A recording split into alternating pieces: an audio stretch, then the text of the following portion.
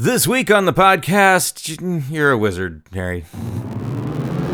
Welcome to the Magnificently Huge Podcast with your hosts, Eric Reed, Brian Kruger, and Chris Ryerson. Three idiots who decided to slap an adverb together with an adjective to bring you one magnificently huge discussion each week about the movies and pop culture we kinda like, maybe even secretly love, before we ultimately crap all over them. We're not here to save the world, we're just here to make it weirder, one podcast at a time. This is Magnificently Huge. Welcome, everyone, once again to the Magnificently Huge Podcast. My name is Brian, and this week my friends Chris and Eric are going to join me for a conversation about the Harry Potter movies. We're jumping on that clickbait bandwagon. It's the 20th anniversary of the Harry Potter movie series, and boy, lots has changed since the last 20 years, hasn't it? One thing that hasn't changed, Eric never watched all the movies. He's more of the person who read the books. I read the books, Chris read the books. Chris and I have also been rewatching the movies lately, and we're going to talk about it. We're going to see where we are 20 years on with Harry Potter. We've also got the usual fresh shit section where we talk about more other current things that we've been reading, watching, doing, etc. So check the timestamps or the show notes to see what interests you. Skip around if you like. And as always, to contact us, you can find us on Twitter. We are at MagHuge, MagHuge. We're on Facebook and Instagram as the Magnificently Huge Podcast. You can email us, magnificentlyhuge@gmail.com, and find links to all of those things on our website, maghuge.com. You can find our old episodes there, or, subscribe to the podcast, rate it on iTunes, spread the word on your social media feeds. Yeah, that's the usual thing for the intro, so let's get to the meat of it. Welcome back to the Magnificently Huge Podcast. If we could get you to double your donations this week, we could keep this ministry alive. That's where we went wrong. We should have set up a tax shelter church or something. Yes, LLC praise the Lord. In the praise the Lord. He's magnificently huge. The Lord.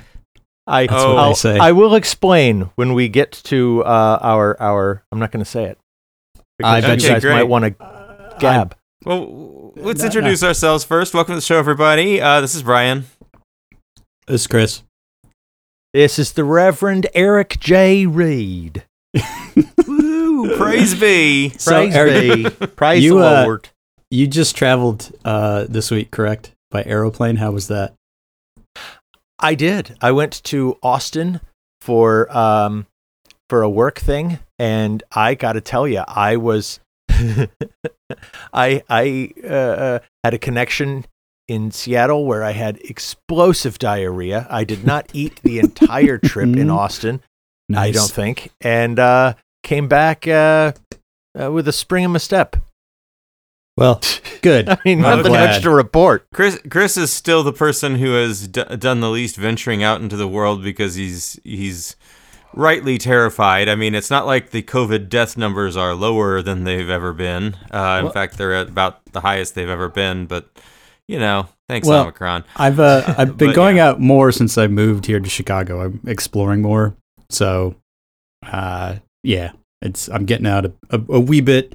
But still not going to the movies or anything like that. So I'm going to wait until those are safe. You know what I mean? Yeah. See, I mentioned in the last show, I actually did get COVID as a result of this behavior. But, I'm vaccinated, I'm boosted, and I refuse to cede the outside world to assholes. Good for you. So if I get sick, hopefully it'll continue to be mild, and if they get sick, that's on them. Well, I do not care. I am very interested to hear what you fellas have been consuming media-wise this week, if I may be so bold as to ask what the fresh shit will be. This shit is fresh! Oh, shit, that is fresh. This stuff is really fresh! Eric, you seemed particularly motivated. What do you got? I watched, this was on HBO Max, The Eyes of Tammy Faye.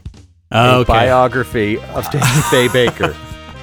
I thought you were going to say Righteous Gemstones. I knew it was one of the two. Tammy Faye. It was one of the two. Yeah. How was Andrew Garfield? Okay, well, let me start and say that Jessica Chastain is amazing because there's a transformation, that is a lot of makeup that is just, it's startling. I didn't know she could sing. She can absolutely sing. I didn't know that Tammy Faye Baker was a singer. Yeah. And it's the kind of thing where you basically, by the end of it, you understand that Tammy Faye Baker was just sort of an idiot who wasn't part of the machinations going on behind her, but a good-hearted idiot. Andrew Garfield. Was she responsible for her own makeup? Because Tammy Faye Baker's makeup was, I'll charitably call it iconic. Yeah. I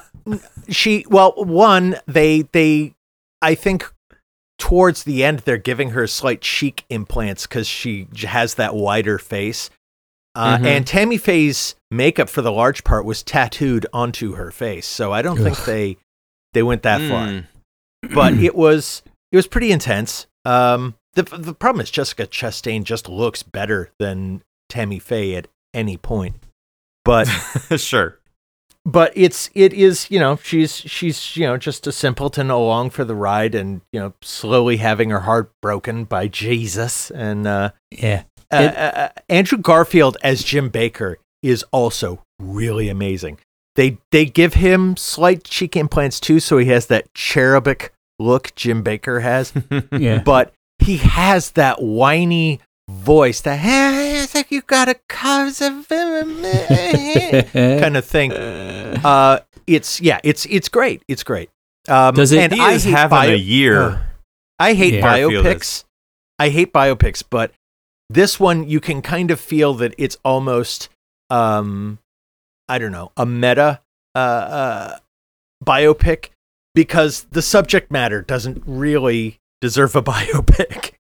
And by the end of it, on a book, when they have the sort of triumphant ending, the triumphant ending is hilarious because it's half of it is in her head, and you go, oh yeah, that's right. There's no triumphant ending, really.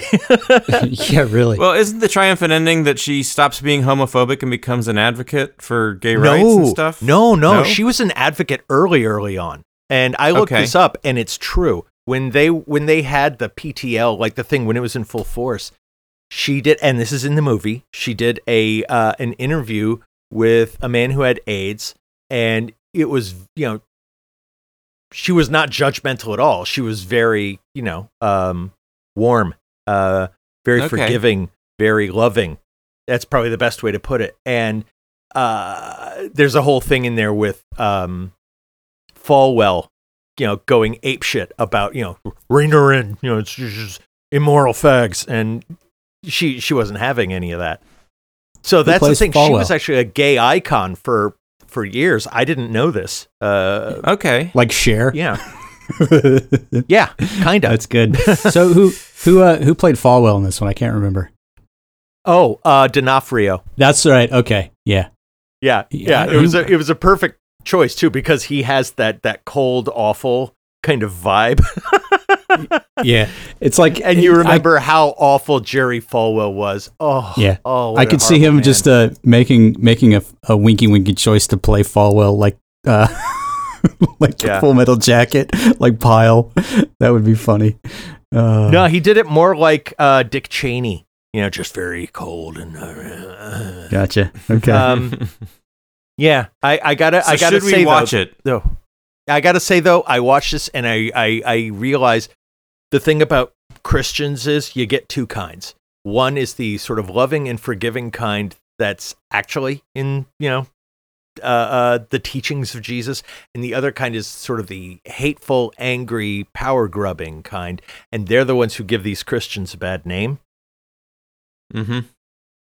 So I think if you're a Christian, maybe you ought to try being the first like one Jesus. and not the second one, and then maybe you wouldn't have such a bad name out there. But there's such an opportunity to make money, Eric. Yeah. Well, I mean, we can't pass up that money. But even like Tithe, the average, bitches. even like the average Christian, like where is the gain in going? I hate gays and Jews and communists. Where's the gain in hating anybody? Mm-hmm. Well, if it gets you power with your select subgroup, then yeah, that's the deal. I guess. But whatever. If you're like the coolest guy in the garage, maybe, but yeah, that's a generally discussion doesn't for work. another day. I mean, you all hate the same amount, so yeah. So whatever. When you watch, So if your friends turned into racist homophobes, would you turn into one too? Sure. No, anyway. So when you watch this thing, did you have flashbacks to like when PTL was on all the time and it was like one of the 4 channels available? God, there were some bits in there I'd actually seen when they happened and was dropping acid. Yeah. Because that used to be one of the fun things to do on drugs was to watch, these people. Yeah. The Praise the Lord network. Oh God. It's really worth watching. It's I wouldn't say it's fun, but it is at times very funny. Awesome. Yeah. Okay. Yeah, it seemed like a question mark for me. Like, do I want to watch this or not? So I definitely didn't go to the theater for this one.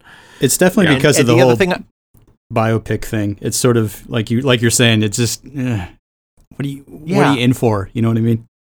Yeah, biopics all sort of follow the same formula, but usually they're about people you already are aware of and you already know their story, and so there's no point at all in seeing it. Yeah. And this one, it's more like I would never sign up to watch a biopic about these people, but they kind of know that, It's right. in that way, it's very camp, and yeah. Okay. Interesting. Good. Okay. Good. You got another thing, Eric? I got to find the clip of Jim Baker freaking out and add that as the clip for this show because it's so funny. You used to take care of me, Tammy. You stopped taking care of me. I don't want to take care of you, Jim. I don't want to be your mother. A woman needs a man in a relationship. I am a man. You're a boy. I built all this. I built you an empire. You built you an empire. No man could ever give you enough. You're a bottomless pit. And you keep on asking me for more with that whiny, grating Betty Boop voice. Okay. The other thing, did I mention Station 11 last week? Yes. You did. Okay, I've been watching that more. Still good and still all over the place. It's like every episode it's a narrative that jumps around, right? From character to character, from moment to moment, but it all does it with a single episode, so it's not disjointed. It's like one episode is absolutely all about, the day the world fell apart. This other one is all about this other character who ends up the leader of a tribe in an airport. It's just really well done, and I still strongly recommend Station 11. For Halloween, I am definitely making my own Captain 11 costume. You'll understand when you watch. You hope so. That's what I got. That's what I got. Nice. All right. That's not bad for a travel week, Eric. Kudos. Yeah. Oh, yeah, and also I've still got stuck in my head, Jesus is lifting me higher, higher. Jesus keeps taking me higher and higher. Higher and higher, higher and higher. It's amazing how fast that gets locked into your brain when you watch Eyes of Tammy Faye. God. Please stop. I'd like to thank you for making me look that clip up, Eric. Thank you so much. Chris, you got any fresh shit? I got a little bit, yeah. You want to hear it? Yeah. Okay. Since you asked so nicely, I'll tell you. So finished the 10th season of Letterkenny on the Hulus, which I don't think either of you guys have watched yet, which is too bad because it's one of the most ridiculous shows. I'm never in the mood for it. Really? It's so... Yeah. I don't know how to quite explain it. It's sort of like a live-action version of South Park done by Canadians. I mean, that's literally it. It just seems like a hangout, right? Like, it's just a hangout. Yeah, it is. I mean, the episodes are only like 20 minutes or so, and they're so goofy, but they also, this season had a couple where they really pushed the boundaries of good taste, just all for the joke. Like, there's a whole episode around them getting their prostate exam, but it starts out with them being hesitant and then kind of figuring out what it's for, and then it just kind of spirals out from there. It's just so ridiculous. But they've got so much inside slang over the course of 10 seasons that it's like if you don't watch Letterkenny and you start hear someone drop one of these, you're not going to know it.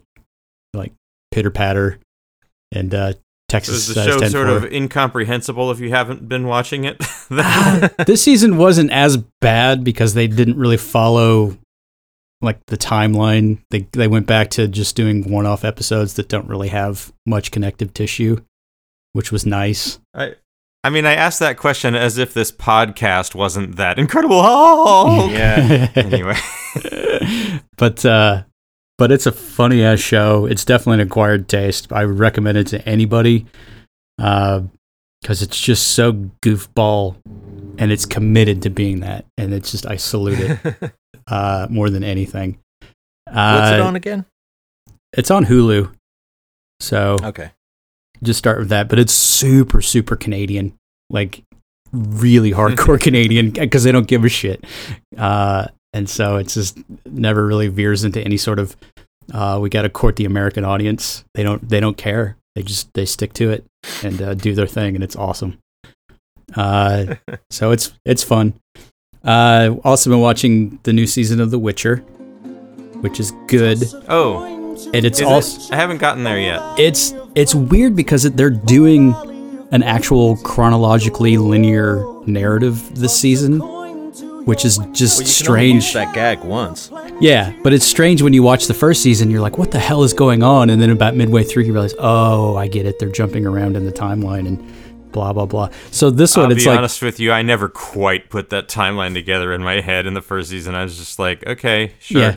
Well, they've also got a thing on Netflix. You can look it up. It's like a 15-minute thing where it's the chronological recap of the first season of Witcher. That it might be a good idea before I start season 2. It'll help put some of the stuff into focus for you. But Henry Cavill's still the implacable Geralt of Rivera. Only this time he's got the young princess as his ward because he's sworn to protect her. And then there's a whole lot of stuff at the castle keep where the Witchers all go for the winter to rest and recoup. And so you get a lot of that stuff.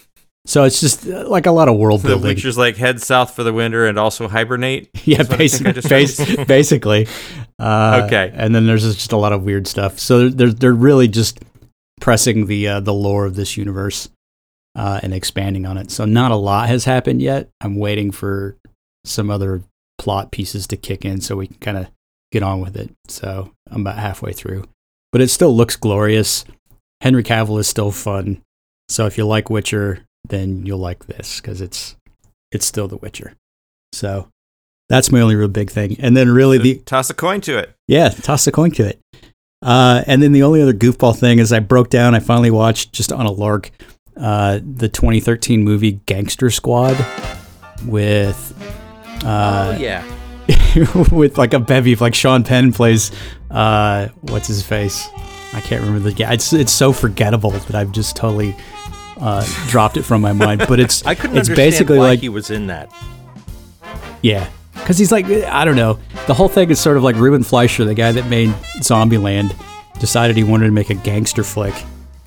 And so he made this about basically just is this the one where in the trailer they were coming through the movie screen shooting everybody in the theater and it was about to be released right when somebody actually kind of did that during the Batman thing and so they had to reshoot the ending? Oh, I have no idea. Is this that one? I don't think so, but I don't know. I think it is. It's yeah, it's just it's basically it's Josh Brolin is the leader of this like special detail squad that's like under wraps. It's quiet. Nick Nolte's the commissioner who assigns them to just basically break the gangsters in LA so that they don't take a foothold. And it's just super violent and it looks expensive and it's slick because it's set in the 40s and blah, blah, blah. But it's just so empty, so devoid. Because it's what's his face, the guy from Blade Runner 2049 and The Notebook and Ryan Gosling. Yes, Ryan Gosling. He's just so forgettable in this, playing sort of the wise ass cop that gets conscripted, and then you've got like a whole basically it's like they watched The Untouchables and took all of the wrong lessons from The Untouchables, because you've got this like you've got the squad of all the iconic guys, that like the tough guy and the smart guy and this guy and whatever, and they're just there to take down the mob, but it's just like this fantastical version of LA in the 40s, and it's just so dumb. And Emma Stone is just so poorly miscast as the femme fatale that it's just laughable. I normally like her and stuff, but this one, it's just like, you are the wrong actress for this role. Sorry. It never makes sense. It's just there to like do Zombieland gags where they can like bust skulls and blow up heads and things. And it's just violence for violence sake. And it's more Mulholland Falls than Untouchables by the time you get through it. It's just so ludicrous. But if you're looking for a good 2 hours to just like kill without thinking, go ahead. I had to watch it over like 3 days. I'm sure there are better ways to kill 2 hours, Yeah. it sounds like. I literally had to watch it over 3 days. The Wikipedia page for this, and you're right, Brian. They had a whole ending where they had a shootout through the screen at Grumman's Chinese Theater, and then Aurora happened, and they got the whole cast back together to reshoot the entire ending action scene. Wow. Mm-hmm. Dumb. Yeah. Well, it's the whole thing is telegraphed. Like Giovanni Ribisi plays like the gunslinging type cop. He's basically a very smart guy who knows how to do all the tech, and he ends up like they wiretap the gangster house, etc. And he's the only guy in the whole squad that actually has kids and a family. So you know, as soon as they introduce him, like, that guy's dead by the third reel.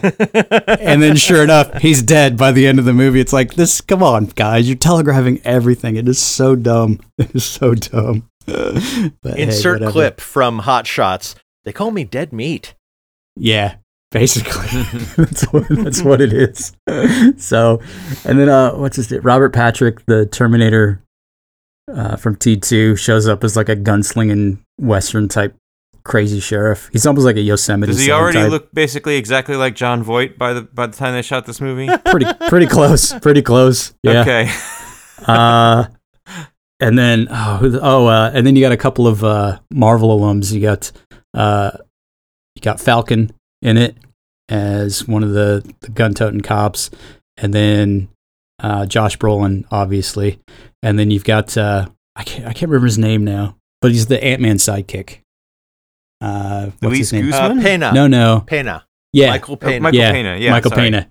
So you've got all these like weird connections to Marvel, and it was sort of like distracting almost. Everything has a connection to Marvel now because Marvel soaks up all the actors. I mean, I don't think it's escapable anymore. But between Marvel and our topic of Harry Potter this week, we've got like 1 degree of Kevin Bacon on everything at this point. So basically, yeah. So Gangster Squad, whatever. It was my one, like, just stare blankly at the screen while you're half asleep on the couch kind of thing. So. Makes me think of that song from years and years ago, Gangsta Bitch. I need a Gangsta Bitch. Yeah, that's probably better, honestly. Gangsta Squad. I need a Gangsta Squad. So there you go. All right. I got a few things. A couple quick hits. These are basically things I'm not really going to talk about, but I've been wrapping up shows I've been watching. So I finished Doom Patrol. Don't have anything new to say about that. Finished Cowboy Bebop live action. Don't have anything new to say about that. And I guess I'm not going to talk about Spider-Man until you guys see it on streaming. I think we need to do Spider-Man when the time comes, but I get why you may not want to go to the theater, so that's fine. Yeah. Thanks. Okay. Not for that. Really. So, something you should definitely watch at home. As you know, whenever a new one of these comes out, I have to mention the ongoing Auralnauts Star Wars Saga. They've released their take on episode 7, which is called Banana Time. So their conceit for episode 7 is that Kylo Ren is a talentless pop star with this song called Banana Time, and everybody, like, Raye is a big groupie and really, really wants to get tickets to the Kylo Ren extravaganza. Wow. And Han Solo is a scalper, and it's just goofy fun. Definitely check out more of the Auralnauts Star Wars Saga. Okay, shows. So the other show I wrapped up that I do want to talk about, Doctor Who Flux, season 13, the third season of Jodie Whittaker's Doctor Who. Is that her last season?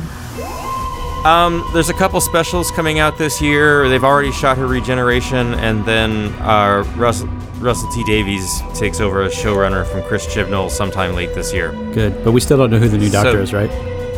No, we know nothing about what RTD is going to do. Gotcha. But here's the thing about Flux. It is easily the best Doctor Who that Chris Chibnall has written. That is damning praise. There's indeed. definitely a spectrum of, a range. And Chris Chibnall's range maybe doesn't fully overlap with, Moffat or Russell T Davies, but there you are.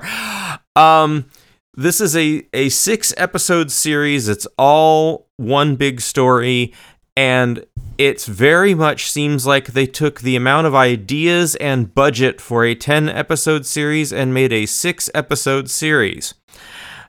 Boy, is this thing dense. It is rushed. It is complicated as hell. And they take a tour of all, there are cameos from the Cybermen and the Daleks and the Ood, and we've got some pretty big stuff from the Sontarans and the Weeping Angels. I will say this, probably one of the best Weeping Angel episodes ever made was in Flux and was written by Chibnall, so at least he gets that. Moffat took Weeping Angels in directions that just kind of made them lamer and lamer and lamer, and this one was legit tense and scary again, which was nice. Whittaker as the Doctor is excellent. I mean, she's right up there. She is a great Doctor. Her problem is the script and the edit. It's just a mess. Yeah, I'm still irritated how they just did her such a disservice with those scripts. That first season, I couldn't go any further. Yeah, because it's just ugh. Yeah, they dropped a lot of the preachiness of that first season of Chibnall. This is just straight up Whogasm. This is Chibnall knows that he's on his way out, and so it's just throw everything at the wall. And boy, does he throw everything at the wall. It is a lot of Doctor Who. Eventually it'll probably show up on HBO Max. I'd recommend watching it, at that point maybe, but I liked it. I didn't love it. I'm sad about how Whittaker was, underserved by Chibnall, and I hope they can right the ship because, Doctor Who's been taking a hit lately. Yeah. Well, I mean, it's been on for so long again now. When did it start up again? 2006? So 2010. No, it's no, it started way earlier than that. It was I don't think so. Yeah, the Ninth Doctor, that was well, let's look this up, because... Yeah, I thought it was 2010. No, because the reboot. Because I was living elsewhere. I remember where I was living. Okay. Maybe I forgot, and I don't know what I'm talking about. It's all good. Yeah, so Eccleston, tenure 26 March to 18 June 2005. 2005. Okay, yeah, I'm way off. Yeah. All right, fair enough. So, yeah, they've been at it for a while again, and it's still kicking. It's still got ideas, but yeah, it's time to regenerate the show. Luckily, they can do that. It's just baked in. It's good. And then the other day, I watched the best thing I've seen on TV in a while, the first episode of Peacemaker. Holy shit, guys. But just the first episode. You haven't gone any further. Ooh, man, I was pretty happy with just the first episode. There's more, and it's getting rolled out week by week. Eric, you need to watch Peacemaker. This is James Gunn not having to care about a mainstream audience again. and just going for all of it. Violence and sex and misogyny and shitty people and hilarity and just goofy shit. They let him just go berserk with this show. So it's James Gunn Unleashed. I mean, the Suicide Squad was also that. So anyway, yeah. Peacemaker, man. Eric, I'm itching for you to watch this thing. John Cena. Okay, so John Cena's dad is played by Jon Voight. Oh wait, no, I mean Robert Patrick, who really looks like Jon Voight now. And he is just the most racist, bigoted, like, asshole on the face of the earth. So this is like the abuse that the Peacemaker... They're actually kind of giving you that window into why is Peacemaker who he is. Yeah. And it's because his dad is just a piece of shit. And after all the things that Peacemaker's done in Suicide Squad, the dad's just like, I'm so fucking disappointed in what a pussy you are. It's just like his whole deal. Yeah, it's fantastic. I loved it. Definitely looking forward to the rest of that. So, well, hopefully the momentum will stay. Something worth watching. Hooray! Okay. All right. Should we get to the main topic? Oh, let's. Is more of an explanation on your guys' parts of why. Just why? Why? Okay, so the Harry Potter films. It is the 20th anniversary, so there's a big marketing push going on right now. Yes. And that marketing push largely seems to be centered around Warner Brothers claiming that there are only movies and they were not written by any particular person. Which is bogus, because all of the people involved with those films will talk about J.K. Rowling first and foremost as the impetus.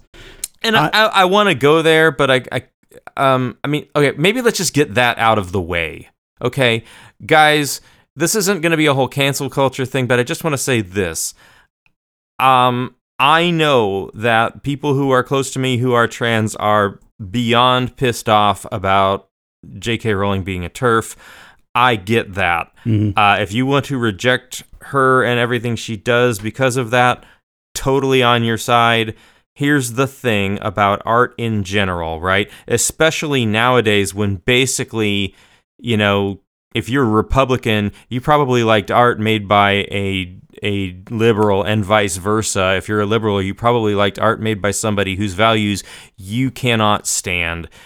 And I think it's okay to like art made by people you don't want to associate with. I think that's okay, folks.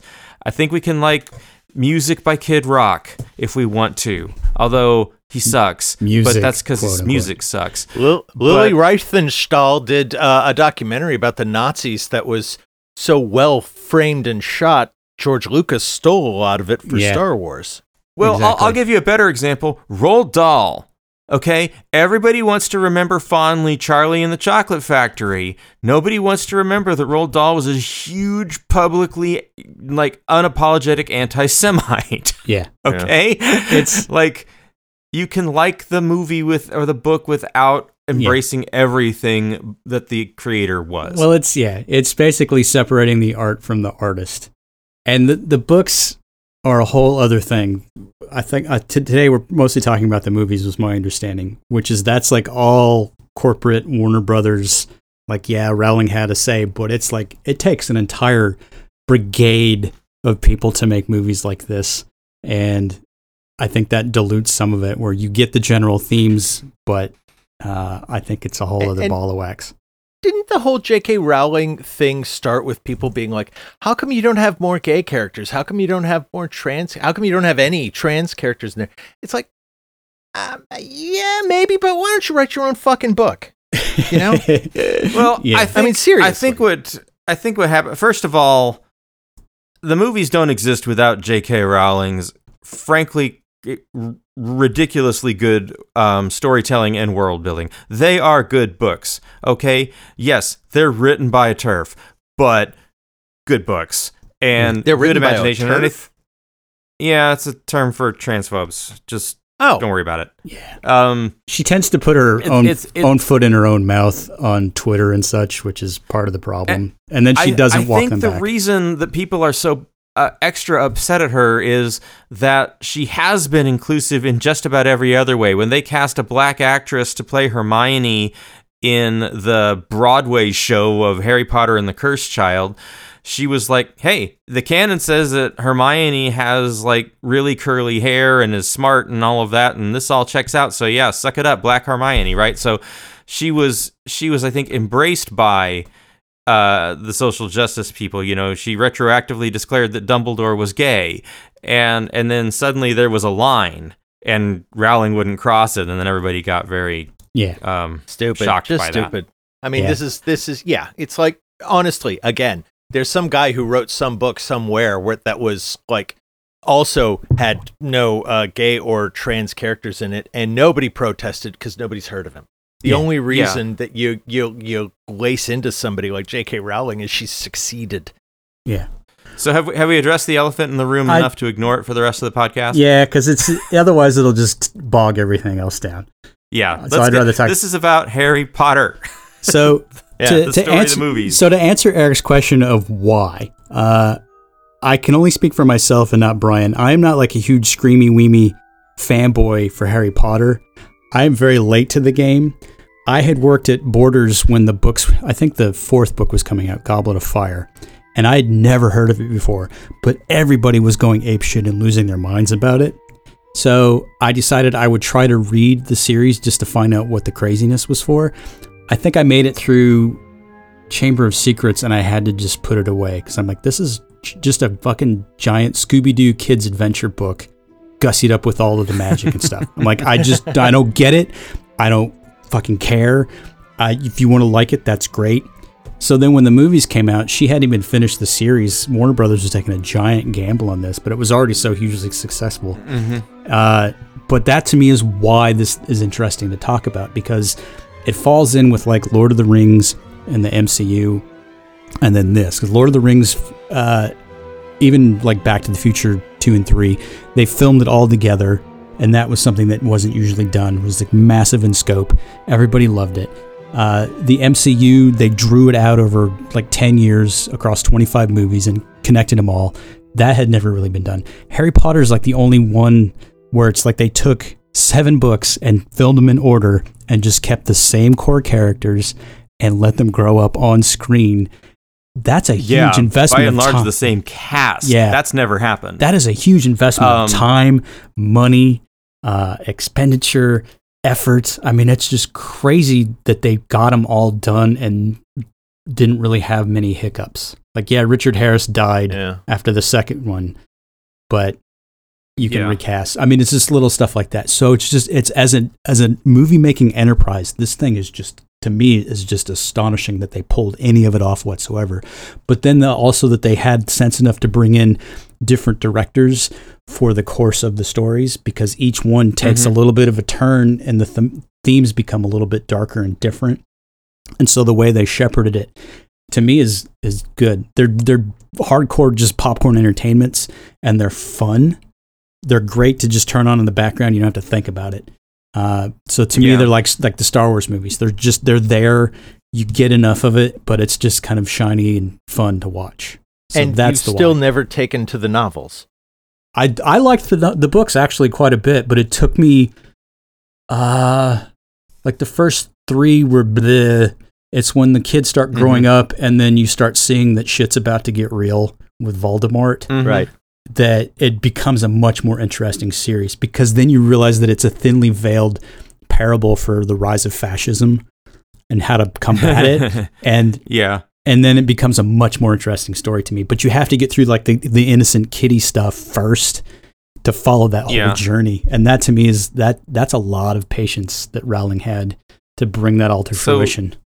The way I came to these stories was, I actually have a daughter who's, grown ass adult, millennial. And she had started reading the books and I didn't care. The first movie came out and I watched it and I'm like, okay, this is kind of neat. And then at that point I started borrowing her books and I started reading them. And so I caught up to the books And then actually the second book, Chamber of Secrets, is where it got its hooks into me from reading the book between the first two movies. And then, at that point, we were about a Goblet of Fire book-wise, and it was obvious that the books were really going places. And so I was very much reading the books ahead of the films and then watching the films after the fact. So I had that experience of film adaptation, which is, oh my God, they edited every goddamn thing out of this thing, and it's just barely the outline of the book. But here, Eric, the reason I bring all that up is my answer to why is I wanted to watch the movies again after enough time had passed that I'd forgotten all of those details, and I could address them as a movie series on its own merits, because I'm not going to remember all the little thingies that got cut. So that was why I got in. Plus, it's just, look, we've been in our houses for 2 years, and at some point you're like, well, we need a thing to watch, and this was a quality thing worth watching, so watched it. Well, as series go, I mean, it's just so enormous. It's got a whole life of its own. It's exactly like Star Wars. I mean, it's got theme parks, the books, the extended films with Fantastic Beasts. I mean, the whole thing is just taken off like a rocket ship. So it's when you watch the movies, you kind of just get lost in all of that bigness. I think is probably the only way I can describe it for me. You know what I mean? I've read all the books, and I think I stopped watching the films once I got through the last book, because I was like, okay, I got it now, and there's no reason to watch the movies. Because I think the last one I saw was the fourth one, Goblet of Fire. Yeah. Mm-hmm. And then I finished them, and then I was like, okay, yeah, good. But the thing I loved about those books is, okay, it starts with a world of assholery and, people being horrible to the main characters, so to us. And then he's taken to a place where it's like, you know what? You don't have to take that shit. Yeah. It's like Hogwarts is sort of a safety zone. There's bullies there too, but the playing field has been leveled, so you don't have to worry about, the assholes. And that's what I liked about those books, is the safety of Hogwarts, and then learning, I don't know, how to get above and beyond it. Yeah. Well, what I liked about this... To me, the thing that was special about the books at the time, and that is also special about the movies, is Rowling did a great job of aging the perspective of the characters year by year, and that because the movies were able to hold on to the same core cast of the kids, the movies were able to mirror that. So in a lot of ways, every book is kind of telling the exact same story, but it's telling that story from the perspective of somebody at a different point in their life, a different point of growing up. Yeah. And I find that to be very interesting and very rich. Eric, I don't blame you for dropping off the movies at Goblet of Fire, because that was the point where the books were really kicking into gear, and that movie is one of the worst of all the movies. It's so I just want to say the books handle the way the books handle that. The movie I don't think could, but every book early on has the Weasley house chapter where they all meet up to go to school, and that's where you get to see what's happened to the characters over the summer. What's how they changed. What's the slight change in arc that's gonna sort of dictate the story this time. Yeah. And so it is kind of neat that they found a different way to do that in the movies. Well, for me, it's Goblet of Fire is sort of the hinge for the whole series, because those and even Prisoner of Azkaban, which has some dark themes and it goes some places, but it's still pretty much just a kid's adventure movie, and they're fleshing out the. But once they kill Cedric Diggory, shit gets real. But then that's it. It's you get through the end, and then suddenly Voldemort is real, and suddenly it's like this thing that everybody's been talking about with hushed tones and oh shit is finally manifested, and then he fucking kills Cedric Diggory, and then there's the whole thing where Harry Potter magically gets the cup, and then they zap back into the Quidditch pitch, and everybody goes yay, and then you realize that Cedric Diggory is dead. That's like the end of the movie. I was like, holy fuck me. Yeah.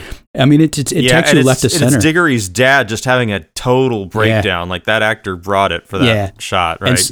Yeah. And so for me, it's like, that's the hinge because suddenly Harry Potter sees death up close and personal.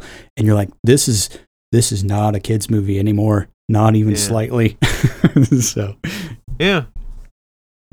But I don't know if the movies ever caught it, but like the thing I got from the book always was that it's not, ultimately it's not that Harry Potter had some special ability to fight Voldemort. It's that Harry Potter is going to be the one guy who says, "No, fuck this guy," and actually fights. Yeah. Because everyone else was willing to just roll over and show their belly. So this is really, and we're talking about the crux of the whole series, both in the books and the movies. This is like books 4 and 5, right? And it was funny for me. I loved the book of 4. When I read the book of 5, I didn't like it as much. Didn't like the movie of 4. Loved the movie of 5. The movie of Harry Potter and the Order of the Phoenix. This is the point where director David Yates joins the series, and once he's there, he never leaves. He's still making the Fantastic Beasts films. This guy they have not changed directors since they found him, and he gets the darkness. Man, oh man, do they go dark, and they just get darker and darker and darker. Yeah. But rewatching Harry Potter and the Order of the Phoenix after having lived through Trump... Exactly. It's a whole different movie, guys. It's like Dolores and Umbridge, probably man. the main reason I wanted to bring it to the show, right? Like, this is, I mean, you got Cornelius Fudge, who's basically declaring everything about Voldemort to be fake news, and is putting up big Cornelius Fudge banners and making it all about Fudge, and we can't really get into that because it'll affect him politically. And you've got toadies like Dolores Umbridge, who is like, Betsy DeVos and Mike Pence and all of them rolled into one.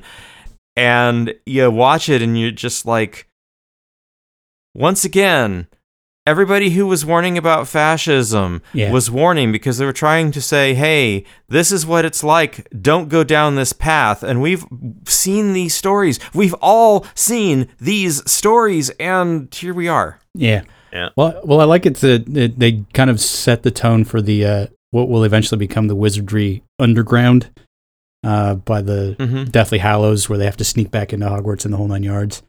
But I like it too because you also start to see the other peripheral characters show up, and they actually take the time to explore them as well, which not everybody would do. They would stick to the main 3, but you get a very good arc for Draco Malfoy, who is such a shit at the beginning, but then by the end you realize that he's a shit because his dad is a fucking sociopath. And he's the peacemaker. Yeah.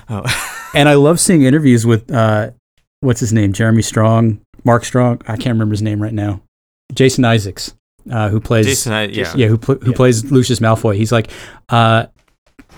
he didn't come in until the second movie, but he saw the first one and saw what they were doing with Draco, and he's like, so I basically wanted to play someone who would bring empathy to the little kid because he was such a shit.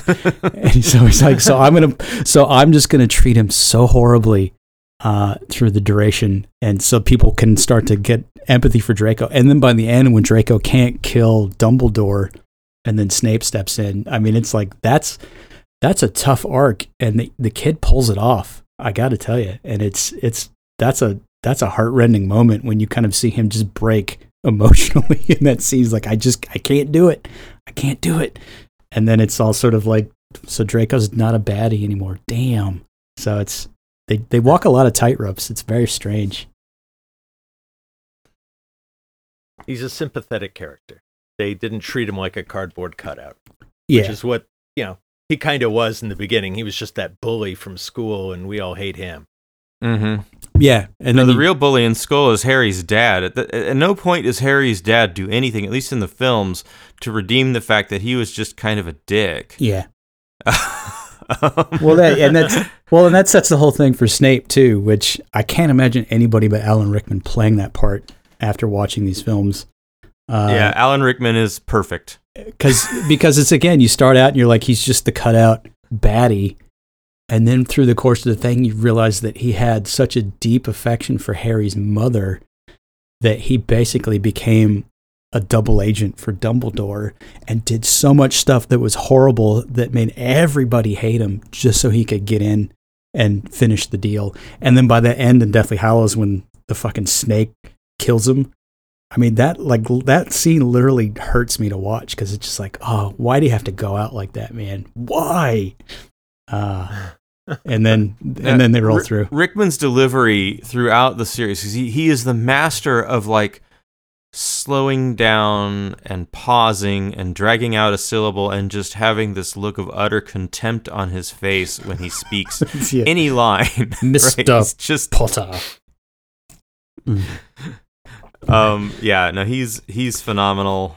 But I mean, just think about that cast, though. I mean, they got all the unknown kids, but just the supporting adult actors. So you got Rickman, Maggie Smith, Richard Harris, then became Michael Gambon, John Hurt, David Tennant, yeah, Robbie Coltrane. I mean, it's like literally the who's who of English actors are in this thing. I tell you though, it's that island. It's like everyone on that island can act. They don't, even the bad actors are like really good American actors. Go into any pub in England and go, man delights me not, no woman, though your smile seems to say so. And someone will say, I had no such stuff in my thoughts, my lord. They will jump in and do it. It's just everybody can act. It's in the water. I'm pretty sure you've actually tried this. Yeah.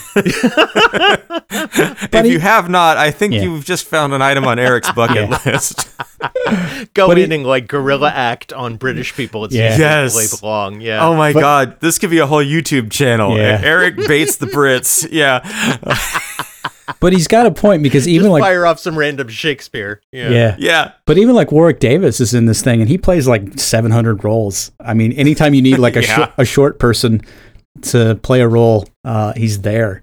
But like any role he's in, he quits himself. Like he's one of the professors, but then he's also like the Gringotts goblin. So by Deathly Hallows, he's got a bunch of scenes with him, and it's like, that's another thing I think that maybe is worth going. I don't know about the Harry Potter series are the greedy long nosed Jews that run the bank. Yeah, it's call.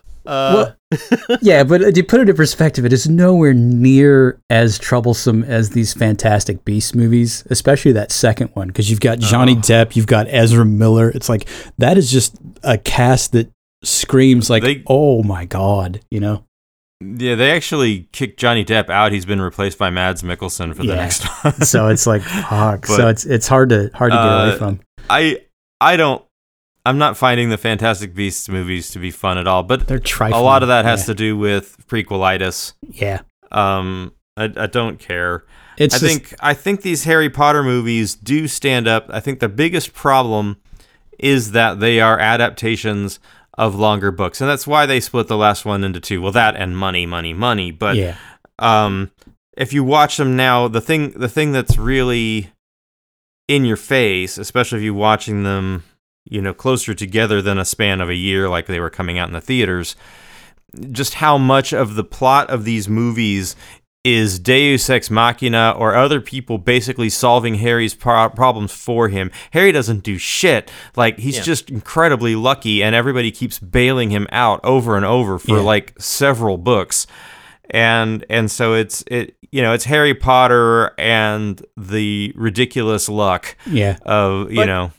Again, as I say, that's really sort of his thing was never that he had great skill. It was the boy who lived because of other people making sure he did. Yeah. His whole strength is just telling everyone else, come on, everybody, let's go get that asshole. It's like, I'm not afraid. Yeah. That's it. He's just the guy carrying the flag, really. Yeah. Well, I mean, and that thematically is drawn out through Neville Longbottom. If you want to get right to it, was the other one who I remember thinking, I think Neville is actually the savior in this story. Yeah, wouldn't that have been great? Yeah, he's the quiet hero. But by the time you get to Deathly Hallows and they've got the big showdown, and then they all, like Voldemort's army shows up and Harry's dead. And Voldemort's like, okay, give me the keys to the kingdom. We're done. And Neville's like, no, fuck you. I mean, he literally just stands up. This kid who's been bullied the entire time and has been very timid through most of the series until like the end, finally just says, no. He's like, yeah, Harry's dead, but so what? There are a lot of people that are dead. So let's get on with it, shall we? I mean, it's like, holy crap. It's like, this is not Neville from the first movie. He long bottomed. I mean, there's a term for it, long bottomed, where it's like, you know, the goose into the gander kind of a thing. And it's so like, whoa. And that's a very potent moment. And that draws the theme together. Because it's like, yeah, everybody is part of Harry's life, but they're also more than Harry. And so that's how these movements become potent, is like, well, you've got the titular leader or the symbol, but when it becomes outside that, then there's no stopping it. And so that's, I think, a very potent message to push forth. But Neville's the perfect messenger for it, honestly. Yeah. So, yeah, I guess I don't have as much to say about this as I thought I did. Let's try this. Of the 8 films, which is your favorite and why? And I mean, like, on its own, not like as part of the larger arc, but just as a film. That's tough. Because I can answer this one because my favorite is, without a doubt, Prisoner of Azkaban. Because as a standalone film, yes. Yeah, because we had the first 2 Chris Columbus ones, which were serviceable. Yeah. But then you get Alfonso Cuarón, who comes in, who I think had, the last film he did before this was Y Tu Mama Tambien, which is all like sexy. And there is a scene in this film where Harry and I can't remember his name.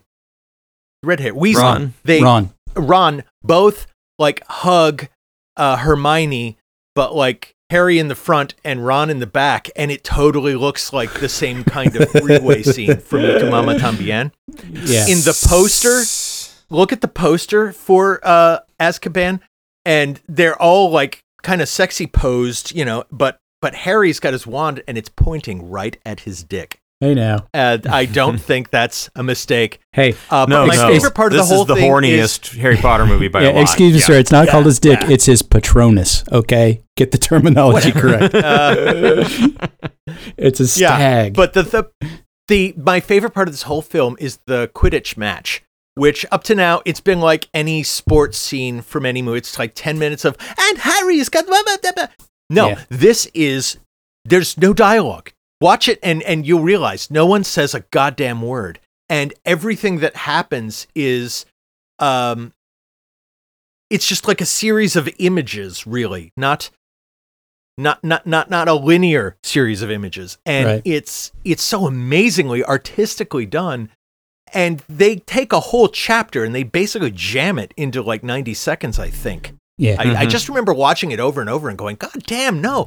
They got everything in the chapter into this little bit. Well, I think from visually. From a pure filmmaking standpoint, Azkaban is tops from the whole series because of Cuarón, because he's such a stylist.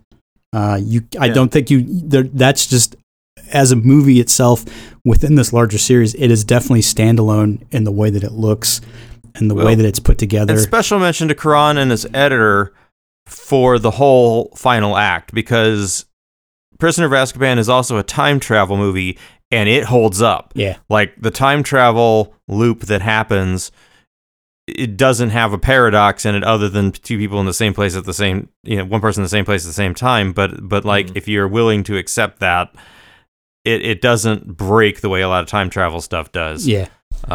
It's real tight. Eric, about the sexual chemistry thing, this is true throughout the movies. It's just unfortunate that at all times, Daniel Radcliffe and Emma Watson have way more chemistry than she has with Rupert Grint, who's supposed to be the guy. Yeah. And it kind of makes the movies weird, although they do capitalize on it, I have to say, during Deathly Hallows, because Ron has a whole bunch of insecurity about that, and they put it on the screen. Well, which is great. When you hear Radcliffe and Watson talk about that too, they're like that. I think it was Daniel Radcliffe said that's his favorite scene or maybe it was Emma. But basically, when they're doing the dance in the tent to Nick Cave, they said the day before they shot that, like Daniel Radcliffe was just approached by David Yates, the director. He's like, "So we want to do a scene where you and Hermione dance to Nick Cave." And he's like, "Wait, this is a Harry Potter movie, right?" We're like Nick Cave? What are you talking about? And it's like this, but it's this very sweet moment. But I think they all grew up together behind the scenes, and I think Daniel Radcliffe and Emma Watson had a very sibling-like bond. Yeah, and they were very, very close. I mean, Grint too, sure, but I got a sense that they really got on together very well, and that carries. Yeah, across. they talk about that in the little special that's on HBO Max right now, like the Entertainment Tonight special. Sibling. Yeah. So it's, yeah. So yeah, it's just it's interesting to watch the way that they grow up on screen together and the way their dynamic changes. Because when you get to Deathly Hallows and Emma Watson and River Grint have to do the kiss, they finally kiss. They said it was the most awkward scene to film at all. They're like, it's like kissing my brother. I mean, it's like, what? Yeah. So, well, apparently she had the hots for Tom Felton, but anyway, according to that special. Yeah. Close runner-up for me on movies is going to be 5.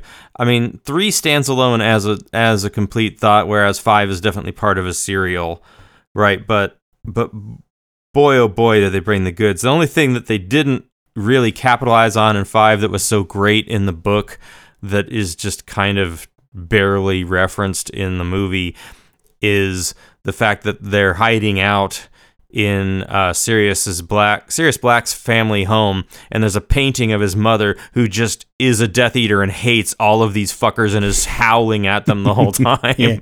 That's not in the movie at all. But you get the house elf creature and the whole 9 yards. But yeah, I would say Order of the Phoenix is also my favorite, just because it is just so unapologetically dark. I mean, Goblet of Fire ends with Cedric Diggory being dead, and they just basically all bets are off at that point. So this one, it's like, okay, fascism is pretty much just stepped in, and you get all this stuff with Dolores Umbridge, and she is so easy to hate. And she's just portrayed amazing, so well. Actress. Like the scene where she makes Harry Potter write down for his punishment. I must not tell lies. Yeah, and then it like etches into his skin because of the charm that's on it. It's like, that is just holy.